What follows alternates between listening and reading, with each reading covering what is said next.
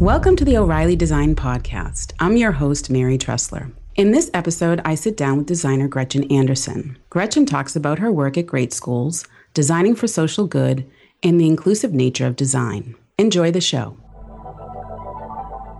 Hello, today I'm here with Gretchen Anderson, who is a designer with experience at an interesting list of employers, including Frog, Cooper, and most recently, great schools. She is the author of Designing for Social Impact, a free report from O'Reilly. She's also on the program committee for O'Reilly's first design conference and is moderating a panel on designing with data for social impact. Gretchen, thank you so much for joining me. Oh, thank you for having me. I'd like to start with just a little, I find it a funny question, but I always get different answers, so I'm going to ask you, how do you define design? You know, it's interesting. I tend to avoid the whole define the damn thing conversation that comes up in our world a lot. But, you know, I do feel that design is about finding and testing and sort of being able to hold a point of view on what people need and want, you know, whatever your mission or enterprise is. And being someone who can reconcile constraints into something awesome, not just sort of the sad compromise of everyone's democracy, and, you know, have the bravery and the sort of skills to hold that and sort of, you know, relentless passion and patience for refinement of an idea, even the bad ones sometimes, you know, be able to go down an avenue and not get burned. Mm-hmm. And so those are sort of all things that come up for me around design rather than a neat, you know, what it is. It sounds pragmatic, frankly. Great. Well, so next question for you is, how do you think design has changed since you entered the field? And maybe you could talk a little bit about your background. Yeah, I mean, I've been doing this for a very long time, sort of before it was even a thing, starting, you know, early multimedia and web. And so I've seen the field get much more mature, obviously. There's better tools. We can get kind of better fit and finish than we could in the old days. But, you know, 15 years of consulting at places like Cooper and Frog. I'm a self-taught designer, and I really learned a lot from being at Cooper in sort of 98 to 2001 among a great group of designers, and sort of years at Frog in the mid-2000s with Cordell Wroclaw and Jennifer Killian, and sort of learning about the dedication it takes to make something that you're designing really awesome, about that success in the market above everything else. And so, you know, watching as consumers now seemingly understand and value design more broadly. That's a great answer. You talk about, so great schools was probably your most recent gig, right? Can you talk a little bit about how design for public systems for social good is different from product design? Mm-hmm. Or maybe it isn't, frankly. I mean, what are the similarities too? I'd be curious to hear a little bit more about that. Sure, yeah. I mean, great schools, I ended up at almost, you know, by some miraculous accident, like it always seems to happen. But, you know, it was really a mission-minded nonprofit work helping parents get their kids a great education. And so it was the design and delivery of data and reviews and ratings about schools, but also tools and advice for parents to sort of support education at home. And bringing those together, I did sort of learn what feels different when you're in a setting that doesn't have dollars as a bottom line or the only bottom line. Mm-hmm. And it really comes out as, you know, really having to think about who you're designing for as much more broad. You might be designing for literally everyone, especially if you're doing something that's, you know, public, like literally governmental or, you know, like education. Mm-hmm. It's hard to really target your early adopters there because you might end up sort of adding to unfairness that you're trying to overcome. So you have to sort of really think through, you know, who's going to need this the most? What do they need? You've got to watch out for sort of those who might try to sabotage you. There's sort of the idea of like design for evil. Brandon Harris talks about of like having a persona that really is someone you want to, you know, outfox or stay ahead of. Right. In a way that maybe it doesn't happen in a more consumer product-oriented situation. And sort of that ability to have the empathy for your users and make sure you're not doing something for someone, but doing it with them, and sort of bringing everyone together and sort of being that interface between often like big systems, whether they're healthcare systems or governmental systems, the educational system, that, you know, acknowledging that those institutions really need design as that translator, as that, you know, ambassador to make them more friendly and accessible, useful. That's a great descriptor, the translator. It's interesting. How do you, maybe there's no direct answer to this, but how do you measure success in a situation like that? Yeah, defining success is always kind of the hardest question. I think what I learned at great schools is you need to start with, well, what are we going to measure, and how comfortable are we as that, with that measurement, especially if it's going to be something you obtain quickly. It may not be the perfect, KPI, but you kind of have to have that conversation. It was at great schools, it was with the fortune of serving over half of America's families every year. So we had, a large number of users to watch what they did and to really understand, what actions were they taking and not taking, and then really trying to bridge that to what was happening offline and, thinking about, is wait lists at better schools a good proxy for us doing the right thing, for us helping to get kids into better schools? So you have those conversations of what you're going to look for at the end, and then, see if you can measure that. Mm-hmm. Mm-hmm. Dollars is always there because all of this costs something, but it becomes hard to quantify the work by dollars when you're doing something that's mission oriented. You end up in this, but the value of X is priceless. Right. Of course. Well, beyond measurement, what were some of the lessons that you learned or challenges unique to your work there?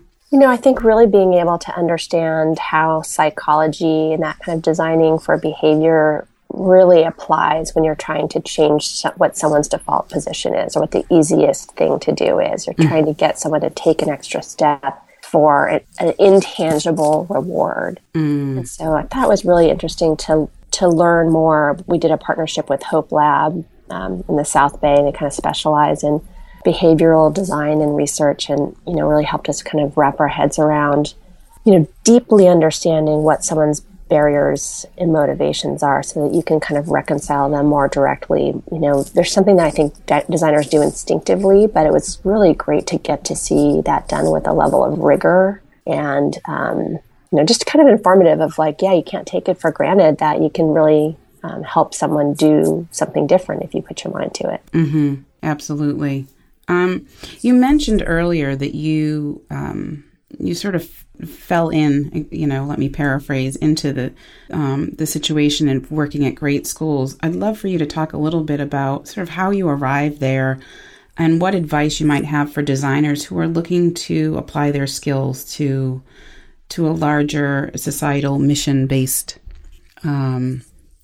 situation. Mm-hmm. Yeah, early in my career, I did sort of more large-scale web development, project management, program management, and then I got into doing design work. And so it was sort of a natural next step for me to think about what would happen if I was really doing product management and design together, and bringing the design thinking to the product planning and execution process. And at great schools, I found an organization that was progressive enough. I had some history with some people there, to give me a chance to do that. And, I learned a lot about how to, how the great parts of being a designer and being really optimistic. There's also this reason that other people can have a more pragmatic view, which is they're just trying to mitigate risk and, use resources wisely. And so it was kind of great to be able to bring that all together and, to think about the whole product and not just think about design as one aspect of that.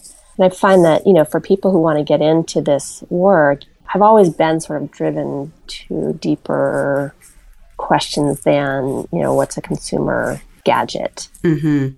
And education is one very ripe field. Healthcare is another one where there's lots of opportunity, even in the for-profit space, to be doing really mission-minded work. There's also places like Catapult Design or Big Tomorrow or Exigy. I think those last two are in San Francisco. Catapult is in the Midwest somewhere, where there are consultancies that are really going after mission-minded work. And, I think there's a lot of room, especially for younger designers who maybe want to learn that kind of work, to think about consulting as a place to do that as well. Interesting. Wow.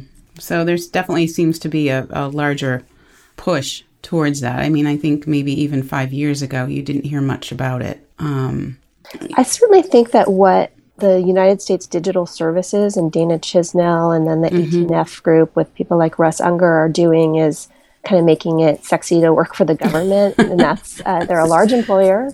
They certainly need a lot of design. I think, they talk about getting government to do for itself again, which I think is a really compelling promise to someone who might be a maker type and, doesn't want to be jaded. So I think a lot of that has come together to give people a wider lens on what they could be designing and making. Mm-hmm.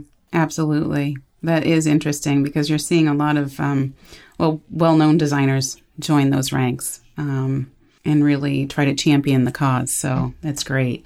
I'm going to flip the question a bit and ask you, for designers who want to make a bigger impact within their organizations, do you have any advice for them, whether they're at, a nonprofit or a for-profit organization?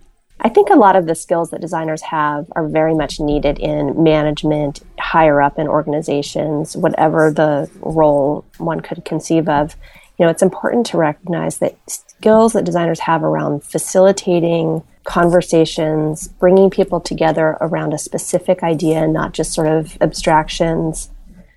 The idea of kind of being a team player coach, that you can really get different disciplines to work together, because all of us know it takes many, many different skills to design and develop something. And all of that is really something that is needed as you move up in an organization. It's good to keep your eye on that. I think it's important to not be a design diva or whatever label, forget the color palette conversations, stop trying to make everyone, understand the craft of design any more than they want to, and kind of just take your seat at the table, really, instead of, Greg Petroff talks about designers can be a little bit paranoid by nature. I think it kind of comes with the territory. And there can be a lot of us and them. And so I think it's important to really, drop that way of thinking. Not everyone does what you do, but that does not mean that you aren't part of a larger ecosystem, that you want to foster everyone's, that creative part of bringing everyone together. Mm-hmm.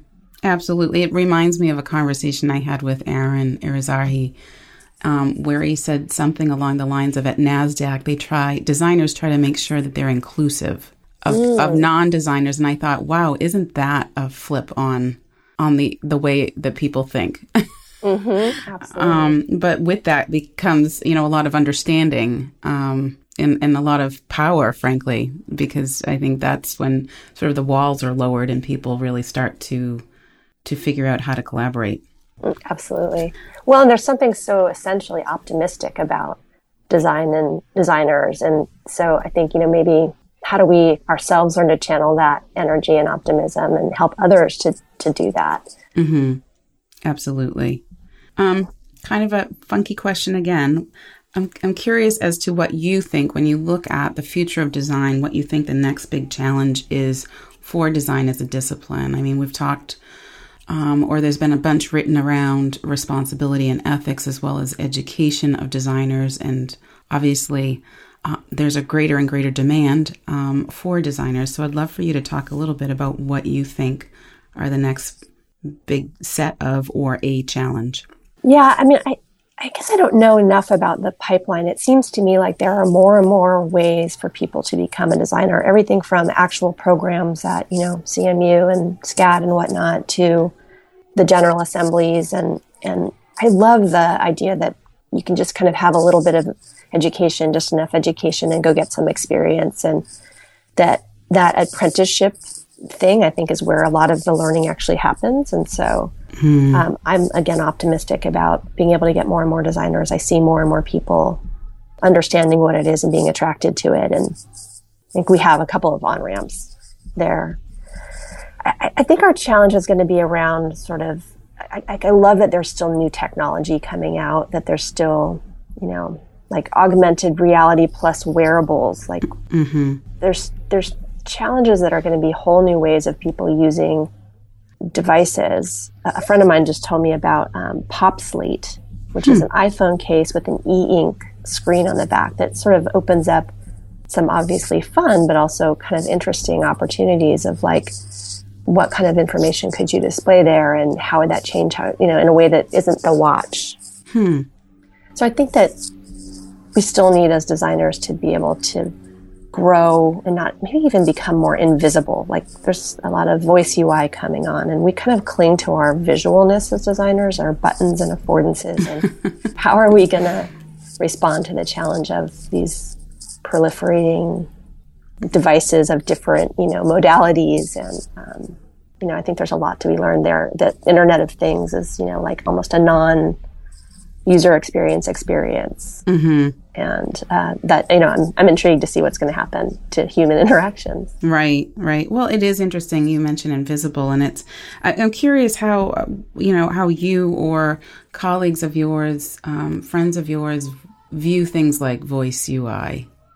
I think voice UI brings up a couple of different reactions in people. One is sort of, oh my gosh, how are we ever going to teach everybody all of the commands? Versus people who are like, yeah, technology is going to get so good that we'll have natural language. And I don't know enough to know which is true. But, I think as designers, again, there's sort of two reactions. One is one of being overwhelmed. One is one of being intrigued. Mm-hmm. I know Ian Swinson has just gone to Speakeasy, and I've got to believe that he's got some interesting things coming that, has to deal with that very real how do I know what word unlocks what, and how do I make sure that there's no mistakes? And,